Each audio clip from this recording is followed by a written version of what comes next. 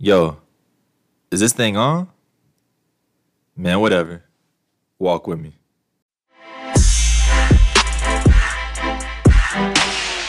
Welcome back to Walk with TFB.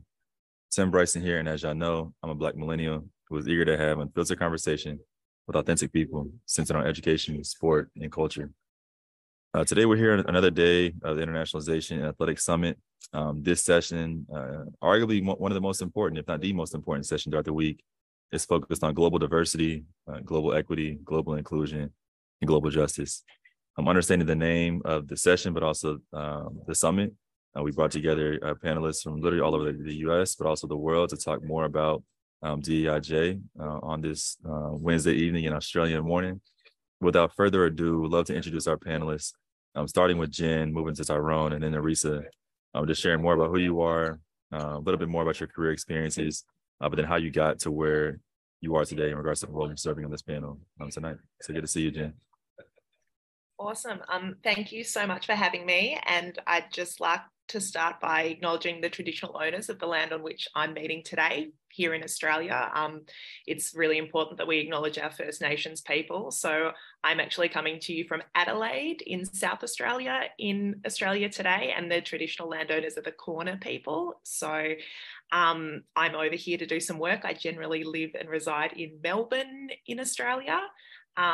It is wonderful to join you today. I am really stoked and was extremely excited when Tim reached out to me. So I am the president of Women's Sport Australia, and Women's Sport Australia, we are a voluntary group of people that are working towards bettering the situation for women and girls in sport within Australia. So we are the peak independent national organisation in Australia working in this space, and we work closely with sort of various federal government groups as well as state bodies, because we've got all our different states in Australia, and we also work with other different voluntary bodies that might be specific to sort of a specific sport or a coaching area or a different area, but we play a key role in sort of bringing together the different groups that exist and advocate for women and girls in sport, and are looking at ways that we can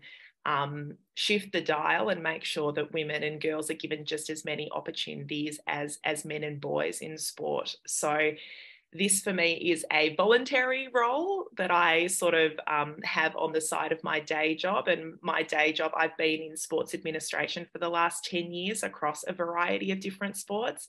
And my current day job is the CEO of Table Tennis Victoria. So it keeps me busy with doing all different bits and pieces throughout the sport of table tennis, where we've got an extremely vast membership demographic of people from sort of competing in under nines to competing in over 85s. So in my specific sport of table tennis, this is not my sport that I played growing up or anything like that. It was my sports administrator journey brought me to this role, and I'm bringing a lot of learnings in from other sports as to how we can sort of apply more of a marketing and commercial lens to the sport of table tennis. But I'm also channeling a lot of my passion around increasing opportunities for women and girls in the sport of table tennis. So I think that's a bit of an overview of me, but I'm sure we'll get into more detail as we go.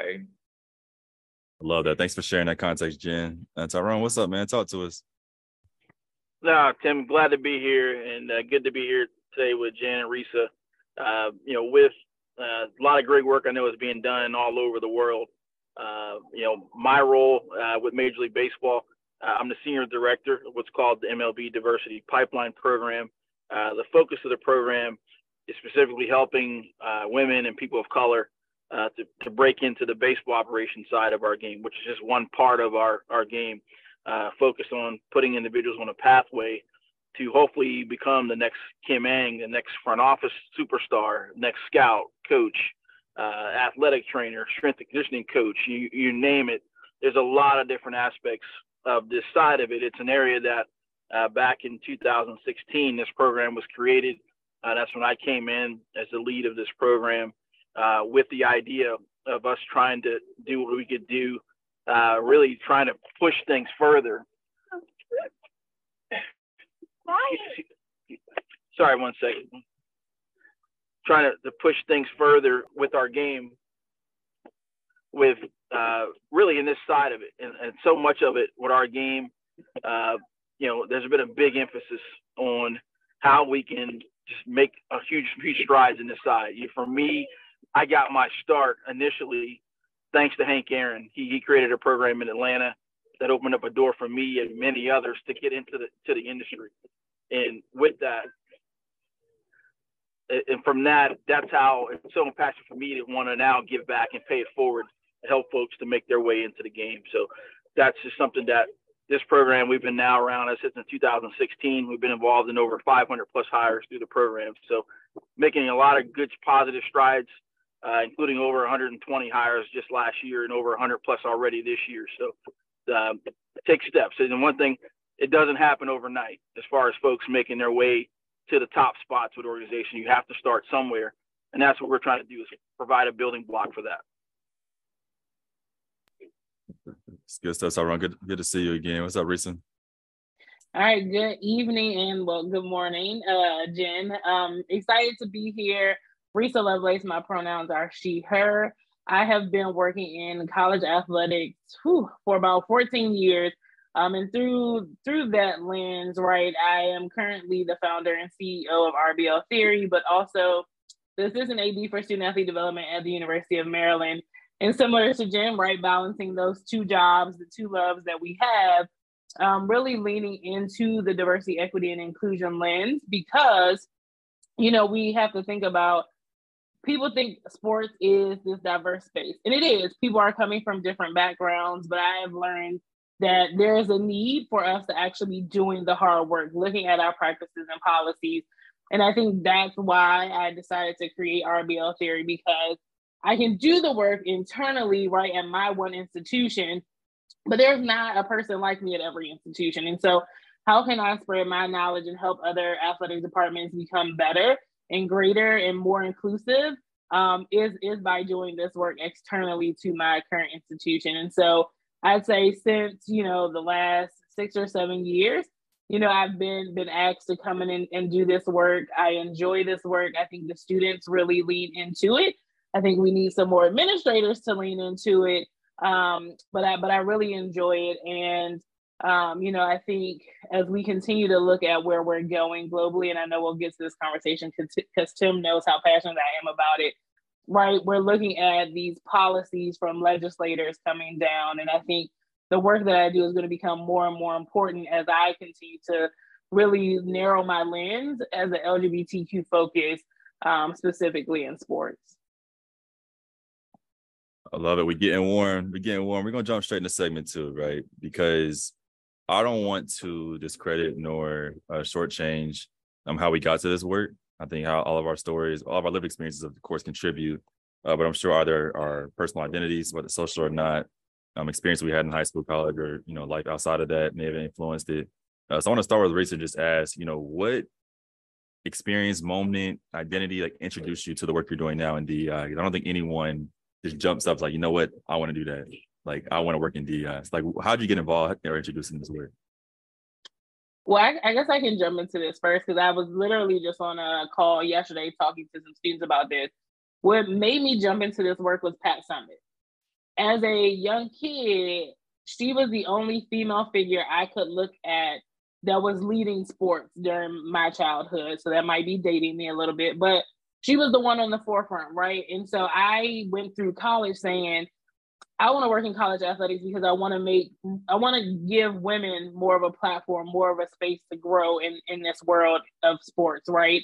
And thinking about how do we get more Pat Summits, whether it's coaching or now the athletic directors. And so that was where my college journey was. But as I started to work in this field, I was like, okay, so we don't have women in the front office. We don't have Black people in the front office. We don't have queer people, right? So your mind starts to race and think about, well, this was where I was, but now I got to expand it. And now I'm kind of narrowing it back down because I look at all the identities that I hold.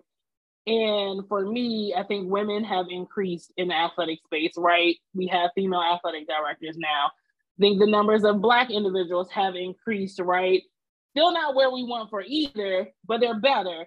But from an LGBTQ perspective, we're not really there, right? Like I look around the room sometimes and I'm like, I might be the only one out, and I recognize that coming out is a process for people. But again, I always go back to like when I was a college athlete, I didn't see me.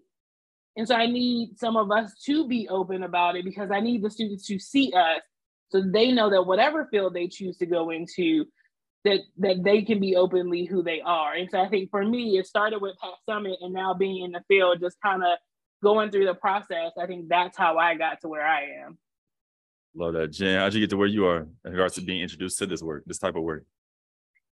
Yeah, I think it is. It's definitely that personal experience of sort of growing up and seeing, like I was a pretty sporty child, but it was definitely, there were heaps of options for boys in terms of sort of playing sport and seeing opportunities to represent Australia or represent in a domestic sort of league competition.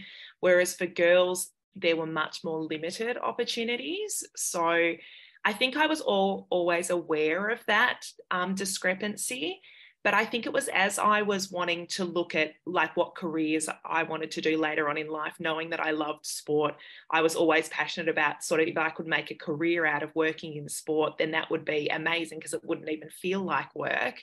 But for me, a lot of the people that I saw working in sport were males as well. And I was like, well, why is that? Like we're 50-50 population wise. How come all the males are in the top jobs? And that really spurred me on to make sure that I could stick my foot in the door and actually find other women and those that were leading or pushing into that leadership space that I could approach them and learn from them and see what they'd done within their careers to be able to make myself a female leader in sports so that I could inspire the next generation. I totally agree with what Risa said around like it's the visibility piece that you need to be able to see people that look like you or that identify like you in those top jobs to make you feel like there's an opportunity for you. So I think while I was trying to learn as much as possible in this space, I applied for a mentoring program that Women's Sport Australia were running, and that was my first introduction to the organisation and the work that they were doing.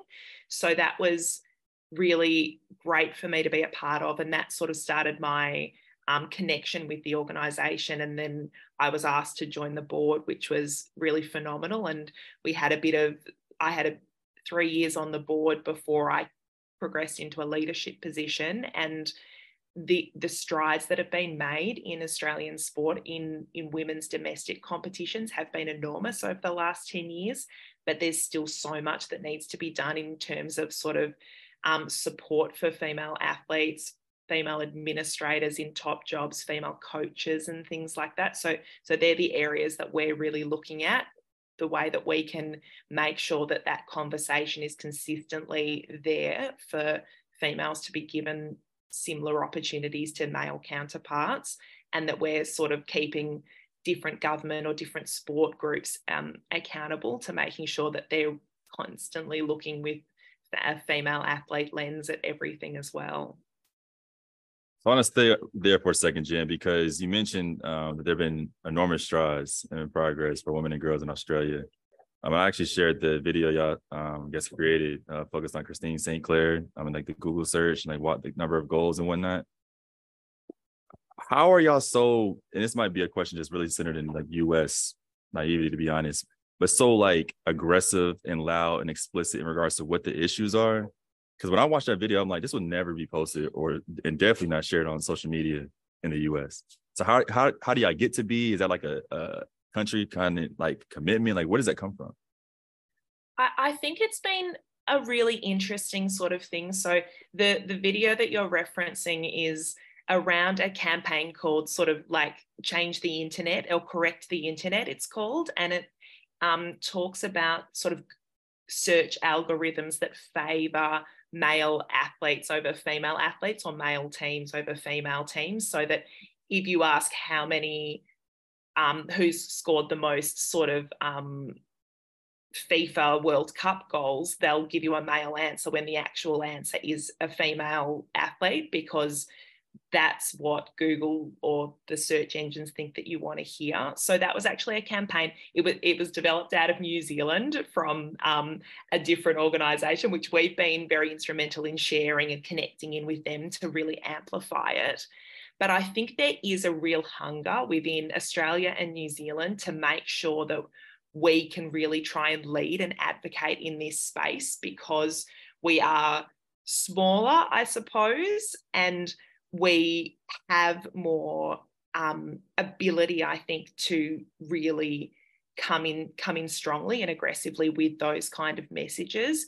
I believe that New Zealand keeps Australia accountable. They've done some incredible things over the last 4 years in terms of really being firm around their commitment to female sport. Last year they held a International Working Group Women in Sports Summit, which I was fortunate enough to attend. And it was just really, really insightful how much they've really had a really government-focused approach into funding women's sport, into ensuring that it is a key focus area and almost a policy priority, that women's sport is moving forwards at the same rate as men's sport, or becoming more equal. So I believe that in contrast to that, Australia has been like, we really need to make sure that we're providing those opportunities, and we're not going to be left behind by New Zealand, because we love a little bit of friendly competition across the ditch. So it's definitely meant that a lot of our sort of national rugby leagues, our national Australian football leagues, our women's soccer leagues, our cricket kind of competitions, they previously didn't have domestic competitions for women. They only had sort of representation on the national stage. So to save us from having our female athletes going away and competing in competitions overseas, we now have Australian-based competitions so that we can keep them on our shores. And ideally, we're working towards a living wage for these athletes. It's a semi-professional sort of status at the moment, but our goal is really to make sure that female athletes can have a living wage through sport. So lots of strides being made, but yeah, still work to do. They're doing really good work, for sure. Tyrone, how'd you get introduced to this work? Because I know your story, we didn't get to mention it, of course, just for time purposes, but you were in this like general manager pipeline, if you will.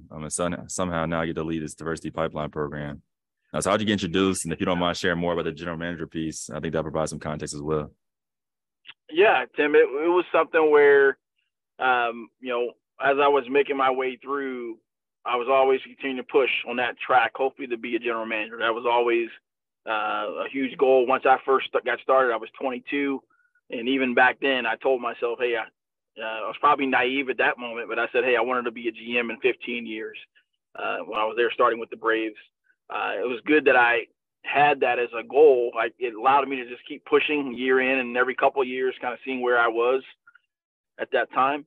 But one of the things that really helped me back in 2009, at the time I was working for the Cleveland Indians, which is now the Cleveland Guardians.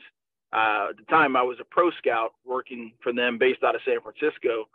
And right around in August of that year in 2009, something really resonated with me. One, I created a network on LinkedIn called the Baseball Industry Network.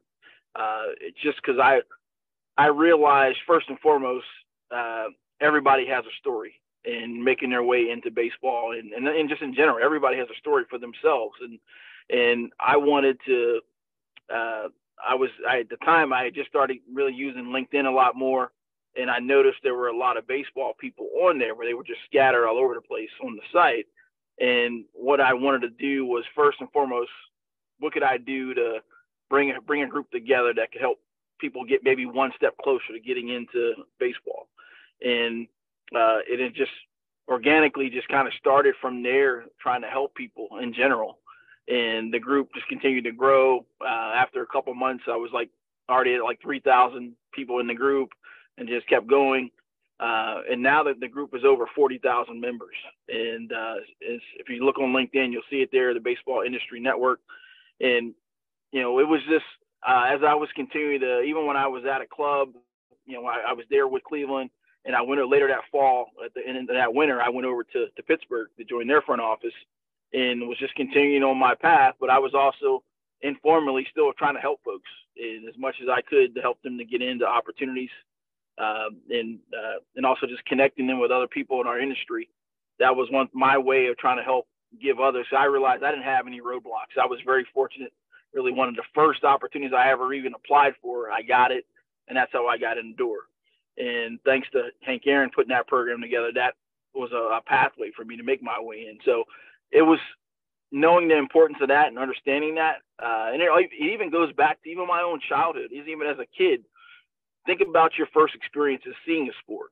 And for me, my first major league game I ever saw, I was in Baltimore as a kid growing up in the area. My dad took me, and I remember looking on a diamond and seeing players that looked like me. And that was so important. And that resonated with me. And when I saw Eddie Murray, he's my favorite player of all time. And I finally met him actually last year after 40-some years. But seeing him, Ken Singleton, and Al Burmary, other players that look like me, that's important. And that's a big part of what we have to do, even in general, as an industry, is make sure that our kids and people that are following our players, when they see themselves represented, that's so important. And so for me, that has always resonated with me. And that's almost like my first little understanding and just seeing how the importance of that. So eventually, I was on this path as far as hopefully being a GM. I interviewed for the first time back in 2015 in the fall, right, and actually went through that process with Milwaukee. Unfortunately, I didn't get the job. It was a great honor to be. It was like finally that moment of, hey, I'm in this space to maybe possibly get this opportunity.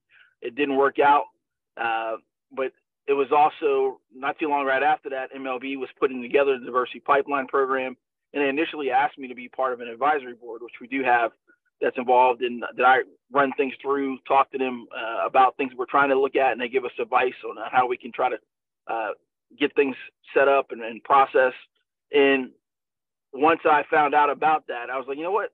I'm very interested in how I could be involved on a day-to-day basis with this. And even though it was a veering away from where I was going, I felt there was a big importance of what can I do to make a difference and impact our game, hopefully long-term, with giving people an opportunity.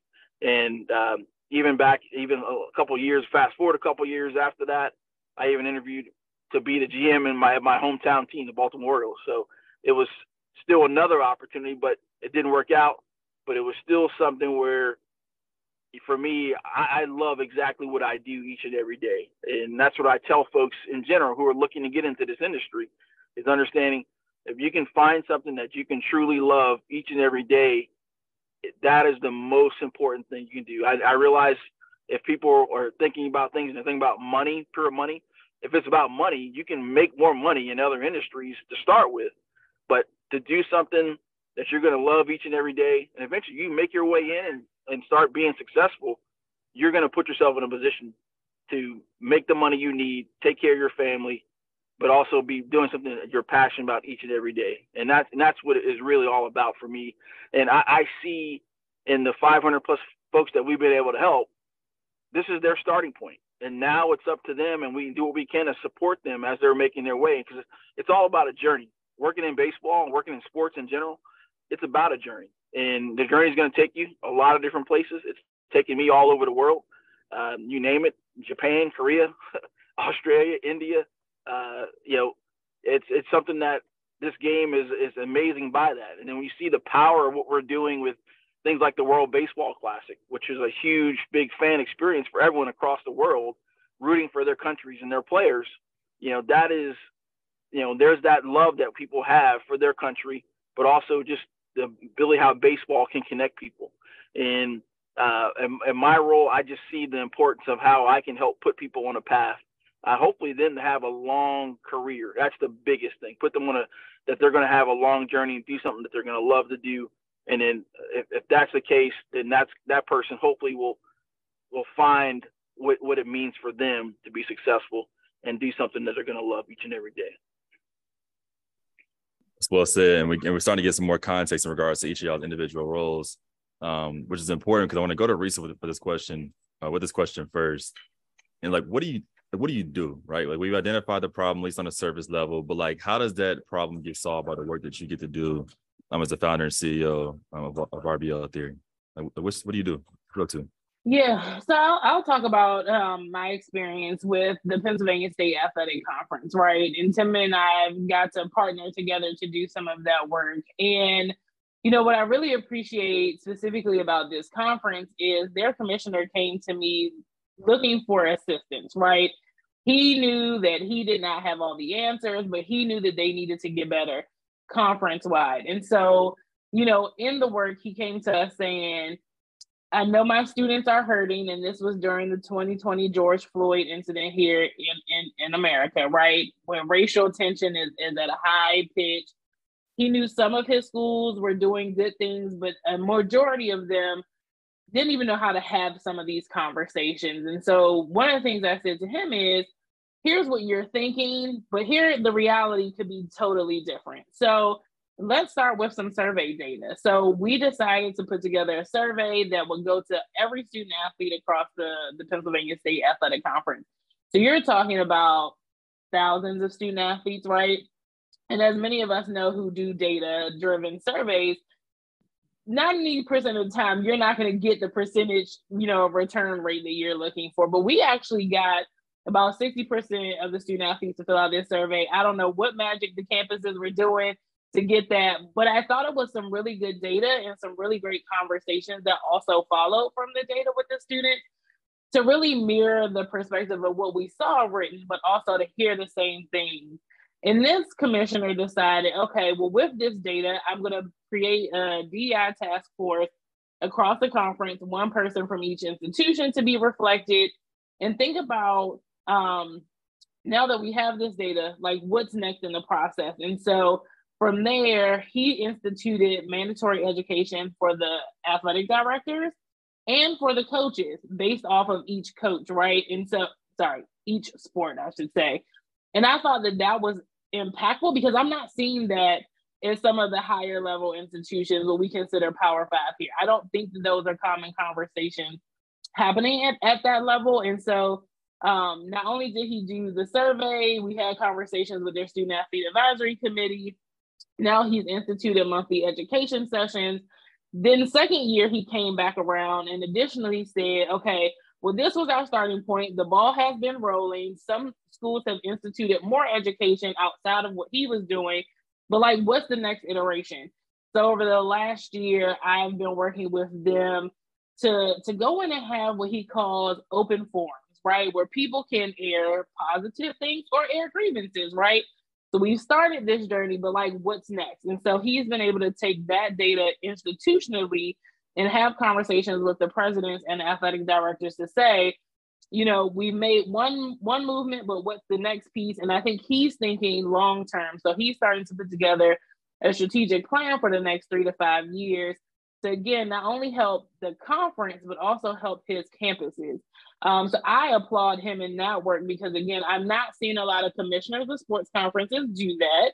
But also he's continuing to think about the students, right? And I think sometimes the students get lost when we talk about DEI, but also like reinforcing the message that coaches do need education. And again, at the highest level of college athletics, we're not often thinking about educating coaches in this space. They're probably the last people we're touching. And so again, to just have that foresight to lean in early with them, I thought was very important. So I'm excited to see what that conference continues to do. Again, I am currently under contract to other organizations who, again, are thinking about how do we get better? How do we get our processes together?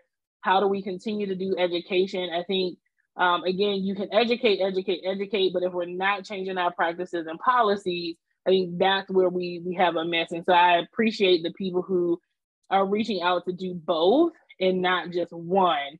So that's kind of where the work for me has really started. I love that. I love that. I want to come to Jen for this next question because at least the founding of Women's Sport Australia, what I found and read, came from federal money. Is that accurate? This is interesting. Yes. So y'all got federal money. So I'm curious to hear more about like what the funding is looking like now from whatever you're able to share. But then two, just sharing more about the priorities, particularly the 2026 vision that I know y'all outlined most recently. Yeah, definitely. So Women's Sport Australia has actually been around for decades. So I've only been a part of it for the last 5 years, but previously I know that we became a sort of official incorporated association in 2005, but we were incorporated with a different name. So we were called Australian Women's Sport and Recreation Association with the initials AWRA, AURA. Didn't really roll off the tongue that easily. So I think the rebrand to Women's Sport Australia happened in about 2015, 2016. And that's the iteration of the organisation that I've known. But back in 2005, when we did incorporate, and I think we currently have 11 directors on the board, which you might think is quite large. I think prior to our sort of name change and governance review in 2016, we had about 20 directors on the board. So quite unwieldy to bring everyone together and things like that. But at the time, the government, I think federally, realised that more work was probably required in this space, and we were able to work with them to get some seed funding, I suppose, to have an executive officer to work for us on a lot of the different projects that we were moving forwards with. So instead of only volunteers working, we actually had a person that could actually do a lot of the day-to-day work. So I think that is sort of how we operated sort of in that first decade of our incorporation. And I think as the landscape shifted, and like I said, I think a lot of sports within Australia became more cognizant that they were needing to invest in their own women's programs and looking to government for assistance to do that. I think the funding allocation was sort of redispersed into sport, which I think is probably a great thing, so that sports themselves could develop their competitions and their leagues and opportunities for athletes to be a part of things.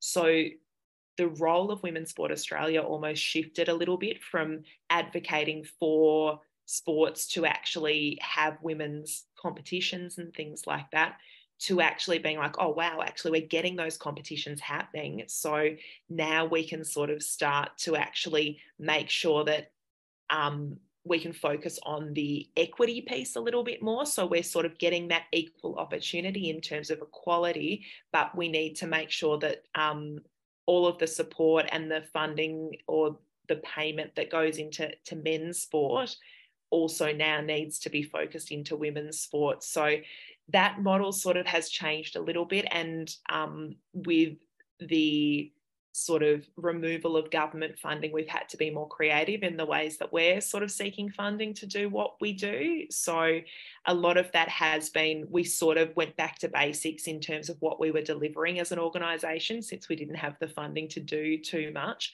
And we looked at other assets and other programs and events and things that we would be able to run that would actually bring in a small sort of surplus, so that we actually could maintain our organisation and continue to deliver different programs. So we have a mentoring program that goes, that I first was introduced to the organisation through, which is very much focused around that next generation of female sports administrators coming through. So that is a program where we have received some corporate funding to assist with that, which has been really, really wonderful.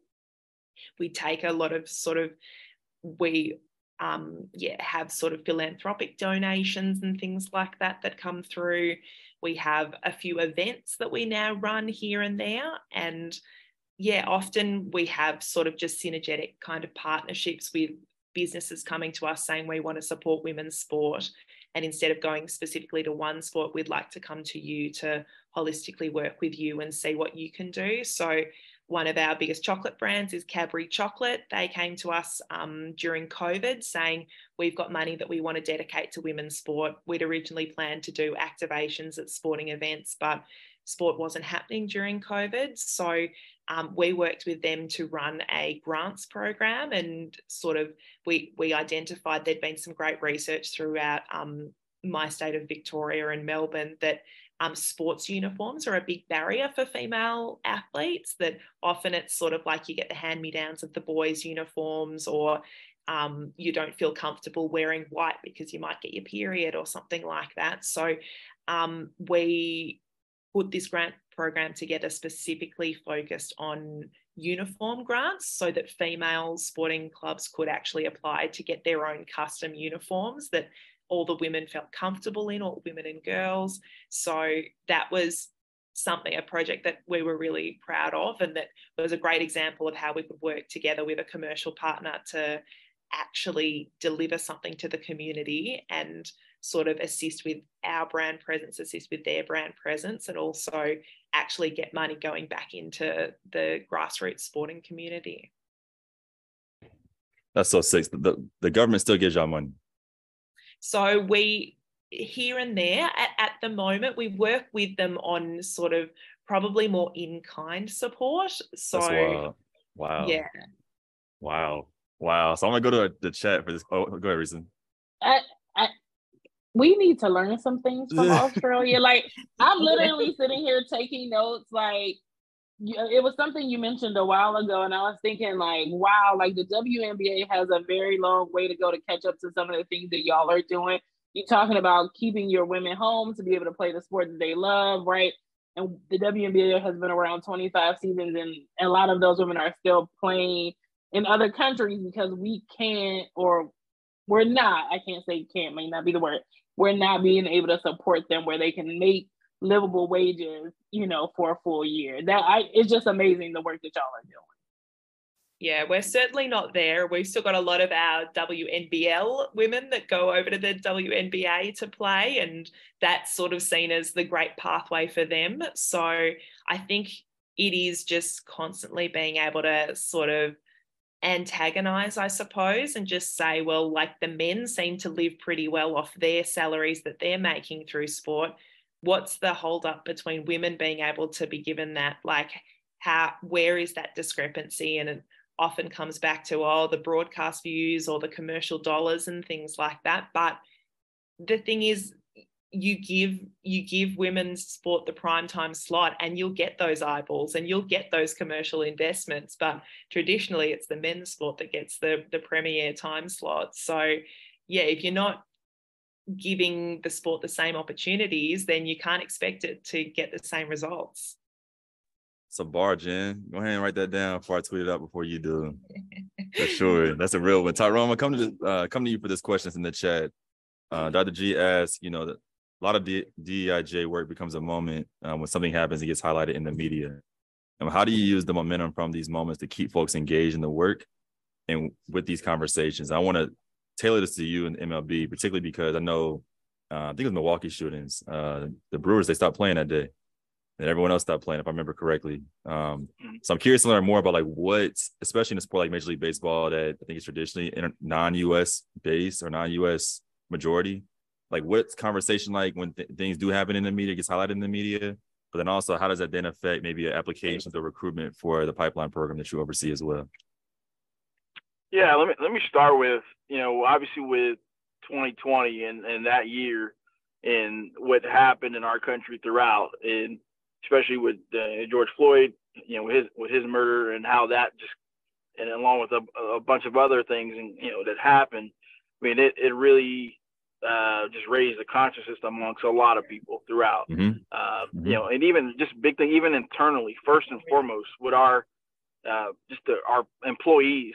That was a big thing where really trying to make sure we could educate our employees, our employee base, or just those that really wanted to see if they could, make sure they could share their feelings of what was going on at that time.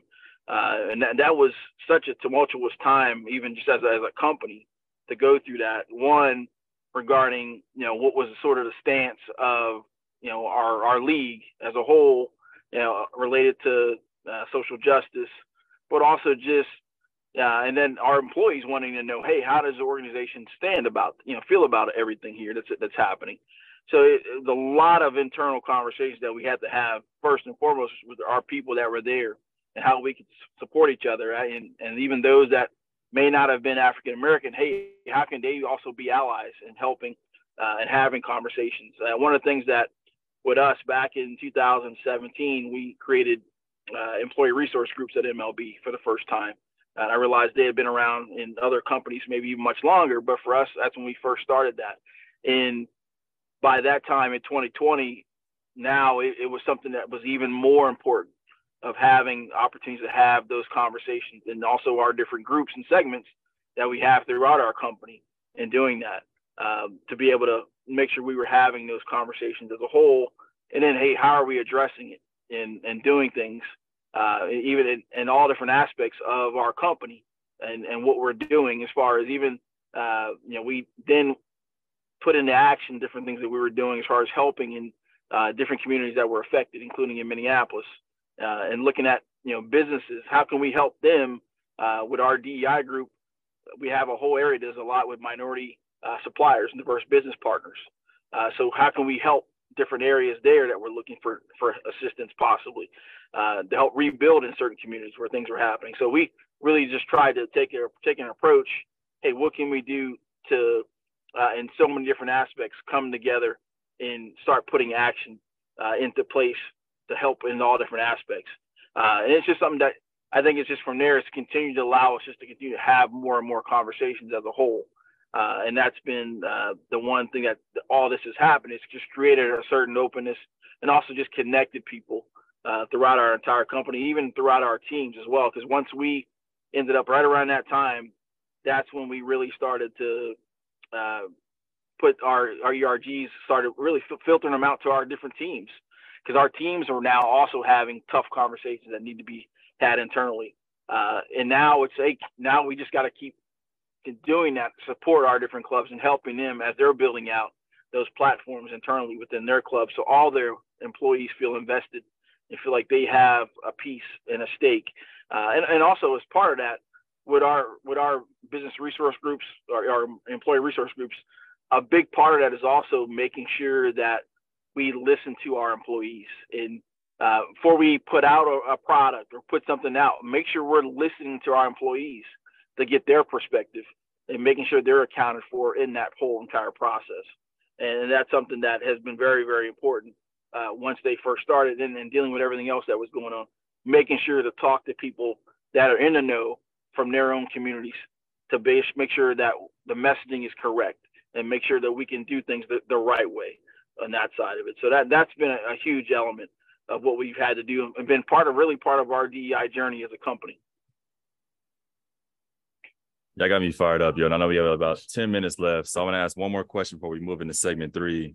And I'll start Risa again for this question because I feel like it's around what you said before, right? I think it's definitely starting to trickle down, especially when it comes from the top.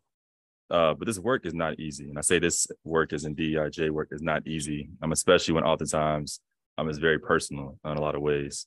And so I'm curious to hear from you, Risa, just given the work that you're doing, the areas in which you focus on in particular on purpose. How are you not gaining buy-in or investment, but how are you building a community around you to support you in the work that you're doing, while also potentially whether it's training on purpose or educating on purpose, those around you to also advance this work in their own spheres of influence as well? Yeah, I think for me, it has been creating my system of support has been because I've been loud about it, right? I have been openly gay since I was 19, right? And so like there's no putting me back in the closet. But I think me living in an open way has created conversation with some people. And it's interesting for you to ask that question because I think about my entrance into college athletics. My first supervisor outed me. And it was in relation to trying to keep a friend now, but someone who is from a different country and very religious away from me. She didn't want us to become friends, right? And so she used it as an attack to say this person isn't going to like Risa anymore because she's gay. and full circle moment just recently happened at the NCAA Inclusion Forum, where I'm on the leadership team for the NCAA Common Ground, which is bringing faith-based leaders and LGBTQ leaders together to find common ground. And this person happened to come to the session, and at the end of the session, she was so moved by emotion that she literally just hugged me and couldn't say any words, right? And so I go back to that first moment of where this person tried to tear us apart, but in the reality, it grew both of us. And so I look at the support and the love in that way to say, like, we all come from different backgrounds. We all have different journeys to get to this point. But for her to show up in that moment, to be in that space this past weekend, showed me the growth that she continued to take even after I left the institution. And so I think about, being loud about being gay, I think has created some other avenues of people who I would have not thought would have wanted to walk in this journey with me. But I think that piece has been super helpful. And then what was the other part of your question? Because I went off on a tangent. So yeah, how are you? I mean, I think you answered most of it as far as being loud and creating system of support around you. But I think one thing I would love for you to hit on is that because you're loud, you're creating these systems that then allow for more advanced change. Mm-hmm. But I think the part that I'm more curious to learn more about is that for those who don't identify in the LGBTQ plus community, how are you also helping them to understand and or find, I don't know, some baseline level of care to give a fuck about like changing the shit for the future athletes? Well, yeah, and I think, right, that level of care, I think is really high right now. I wrote this down because I saw the question in the chat. We're in a very horrible political climate when it comes to LGBTQ individuals, and being able to really flip the narrative on some of that language that's being put out has been really helpful, right? Like, you have a community that's trying to harm thousands of individuals, and to break it down to people to say, and I've done this with my students in the past, is like, okay, so you love me, right? The answer is typically yes. And then I'll say, well, X, Y, and Z is now having this law that says I can't get married. But what if I love that person? Don't you want me to be happy and get married? Right? So really breaking it down and making it very personal. I know that's something we all talked about earlier today. Is like, when you make the story personal to someone, that starts to get them to really think about how some of these laws are going to affect the people that they love. And so, our politicians are out here trying to weaponize the identity. And I think some of us have to try to flip that narrative and say, okay, here's what they're saying, but how do we flip it and say, but it's going to hurt me as a human that you love? I think that's been the way for me to kind of break some of those walls down with people who may not understand what the harm that is being done, not just in this country, but also in other countries. Chardonnay flowing right now, so I apologize, Jen, for cursing. Welcome to the USA. But I'm curious to ask you the same question, Jen. Like, how are you building an army, right, to do this work with you, both as the president of Women's Sport Australia, but also the CEO of Table Tennis Victoria as well? Yeah, I think it is about just sort of telling the story and making people understand. Like, I think there's such a big power in storytelling and that personal aspect, as Risa sort of said. And like, it is sort of just asking the question, like, do you think it's right that 7 of the 8 sport pages in the newspaper are all about men's sport? And then the other page, usually half of it's about horse racing, and then the other half's about women. So like, is that a right sort of split of the way that we see things in women's sport? Like, and if you don't think it is, say something. Like, we need to make sure that the next generation understand that, like, just because we grew up seeing things that way doesn't mean that that's how it has to be. Like, I often say, I think there's so many people that are passionate about sort of seeing change and more inclusion and diversity within sport, that there's a few that are in those top jobs at the moment that are just hanging on to the old regime, and they're going to retire, they're going to die off. And like, once they're gone, we're going to have our current generation coming up who are going to be able to implement these changes because that's what they believe is right and that's what they know. So I think it is like, I encourage people to make noise. I encourage them to connect and speak to their friends.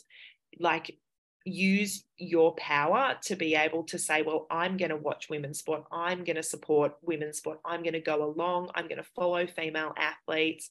I'm going to buy a membership for a women's sporting team because they really need the money. Like, if you're passionate about seeing changes, like, there is something you can do about it, and you can sort of start to influence the conversation and start to actually create change. The last question is Tyrone. Thanks for sharing that, Jen. In a similar way, as I said before, baseball is very international.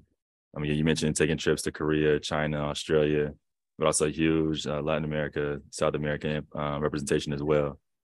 So how do you stay committed in prioritizing people of color and women in the pipeline program, especially given how global baseball has already been, but it continues to become in 2023 and beyond? Yeah, I think a big part of it is really just prioritizing. Let's make sure that everyone has a voice. And all throughout our game, we have audiences that are all over the world. And, and then, you look even with the players that we have as far as our game, as far as players, is as more diverse as it's ever been in the history of our game right now. And it's something that's just continuing to bring more people to understand what baseball is all about, and bringing people all together from all different backgrounds, coming together with the idea of trying to succeed and be successful and be, but also have that great experience of being at a ballpark, being at a game. There's something, and that's one thing we're trying to continue to push as we continue to market our game and try to continue to market it better, is that aspect of, hey, there's a unique experience that we all have when you come to a baseball game. And it doesn't matter where you're from, but there's so many things that all resonate with somebody, whether it's coming to a game and, and having a hot dog, or just having that fan experience that you're going to have there at whatever ballpark you're located at, whether you're watching a Winter League game in the Dominican Republic, or you're watching a game in Australia in the ABL that happens. I mean, there's so much that we all just want to make sure we're bringing to the table, that people can enjoy our game. And obviously with games, we have a game coming up in Mexico City this weekend, so that's going to happen. So it's just providing a framework for folks to have that fan experience. And then coming up, we have another game later this summer, and it'll be in London. It'll be our second time coming back there. Really, in a few years back, having that game to introduce really the baseball to that audience there. So it's just something we got to just continue to grow, but also make sure we're prioritizing the people that are in those countries. Hey, there's opportunity to be involved. We end up opening an office in Mexico a while back. There's another way we're giving people that are right there on the ground an opportunity to be involved. So our international department is continuing to grow and expand with the idea people that understand those markets are going to have that ability to tailor things for those particular markets because of their experience and also their own backgrounds being in those areas. So it's just important that we always are considering that in anything that we do as a whole. So that has also been huge. Last thing too, one thing I just wanted to make sure I mentioned is, with everything that we did go through in 2020, we wanted to make sure that the voices of our players were heard. And that's where obviously with the Players Alliance was created, is a great way for especially predominantly our African-American players, but there's players from all over that are allies with the association that are part of that, wanting to make sure they wanted to have a voice and also make sure we could do things to get into our communities and bring people closer to our game. And that's what the Players Alliance is doing. Our office, the Office of Commissioner, working with the Players Association, we're making a huge pledge to the Players Alliance for the next 10 years, where money is being put toward a lot of the services and a lot of the things, the programming they want to put in place over the next 15 years. So it's just something that we're really excited about, and as far as doing this and providing this type of platform. So the whole world, I think, just loves the game of baseball in general. And we just got to continue to keep growing our brand as a whole, but also making sure that people feel part of something special, no matter where you are in the country or in the world. That's good stuff. And Tyrone, I don't know if you saw, my friend, but I'm looking for a job right now. So I'm not Mexican nor European, but if you want to place me abroad, I'd love to consider opportunities. Sounds good, man. But in the meantime, man, tell Rob Manfred to drop the prices on the beer at the games, yo. I'm tired of paying $15. I hear you. So we'll close out, man. Segment 3. How can we best support y'all? So we talked a lot about y'all's individual roles, identities, the work you're doing, your respective organizations. But both myself and those on the call and those who listen and watch later, I'm sure want to support and want to commit to the work that y'all are doing. So we'll start the same way. We'll end the same way we started with Jen, then Tyrone, and then Risa. How can I best support the work you're doing and who you are as a human? Yeah, amazing. It's been so great to be a part of today. I love connecting and hearing about the amazing work being done outside of Australia in all different DE&I sort of spaces. So thank you so much for having me. Women's Sport Australia, you can have a look at us via our website, womensportaustralia.com.au. And we're all across sort of social medias and things like that as at Oz Women's Sport, I think in most cases. That will give you a really good understanding of sort of who we are and what we do. We've got a gender equity in sport pledge. We actually do quite a bit of looking to the Women's Sports Foundation in America and how that has created a really great movement around women's sport, obviously with the backing of Billie Jean King and some incredible sort of women. So we've got gender equity in sport pledge. We've got some information about our different programs and things like that. Personally, I'm very happy to connect with anyone who wants to learn more about myself and my journey or Women's Sport Australia on my own personal sort of social media channels, Twitter, LinkedIn, any of those kind of ones, Jen Dorman. Really happy to sort of share about my own experience working in sport or being part of the Women's Sport Australia board and what that journey has looked like. But I think, like I said, just using your own experiences to actually make sure that you're doing what you can to support women's sport and diversity and equity and inclusion. So if you see something that you don't think is right, call it out. Like, we need to make more noise so that people understand that we do want to see change, and the next generation, we do want to make sure that there's more equitable opportunities for everyone to be involved in sport, and that the current administration and stuff doesn't just look pale, male and stale, as we sort of say across a lot of Australian industries. So yeah, I think it's just being really aware of what sport looks like and calling it out when you're not seeing enough inclusion and diversity. You said pale, male, and stale? Yeah. See, we need to use, Risa, I know you're going to use that for sure. I'm definitely going to use that joint. Shout out to Australia, yo. What's up, Tyrone? How can we best support you? That's good. Nah, I think a big thing is, this game of baseball, people come from all different type of backgrounds, academically, what they've been doing athletically, that can come into our sport and make an impact. And, while my program, the main focus is the baseball operation side, there's a whole other business side that we have to continue to grow and diversify. And that's where I'm willing to help anybody who's trying to get into our sport and be a part of something that hopefully they will see is bigger than themselves. And, that's where just that reach to get a hold of folks, let them know, hey, we can help them in some way, that there is a viable career and option for them to do something in our sport and utilize their skills and their background to come in to find something that they're going to love to do, be around great people, be in a great team environment, but also with the goal of making our game better. And also, if you're in a position where you're at a team, putting your team in a better position to win each and every day. And also just make sure that the fan experience is even better for people that are coming to the ballpark each and every day. So it's just an exciting time overall, but looking to do anything we can to try to help somebody try to make their way into it. They can reach out to me on LinkedIn, which I'm very actively on. I share a lot of job postings also to come out, both from our league office and also with our 30 clubs. In addition to that, the Baseball Industry Network group I mentioned earlier on LinkedIn, which has over 40,000 members. as another resource and to help folks. And you'll find there's a lot of great people in our industry that want to help others because they know about the journey they went through, and they want to make it that much easier for somebody else to make their way in to the game. I'll put in the chat as well a link I have for my specific program as well that folks can also be able to use to help them. The one that connected me, and also just get people on my radar. The one thing that I understand with folks, hey, maybe now might not be the time, but it might be a year from now that you're thinking about this.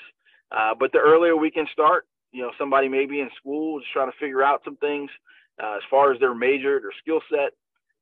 And that's where we can have conversations and also look at different programming, experiential learning opportunities that we do have available that can provide somebody with that opportunity and see if it's something that's truly for them. Not everybody is going to maybe be cut out for it.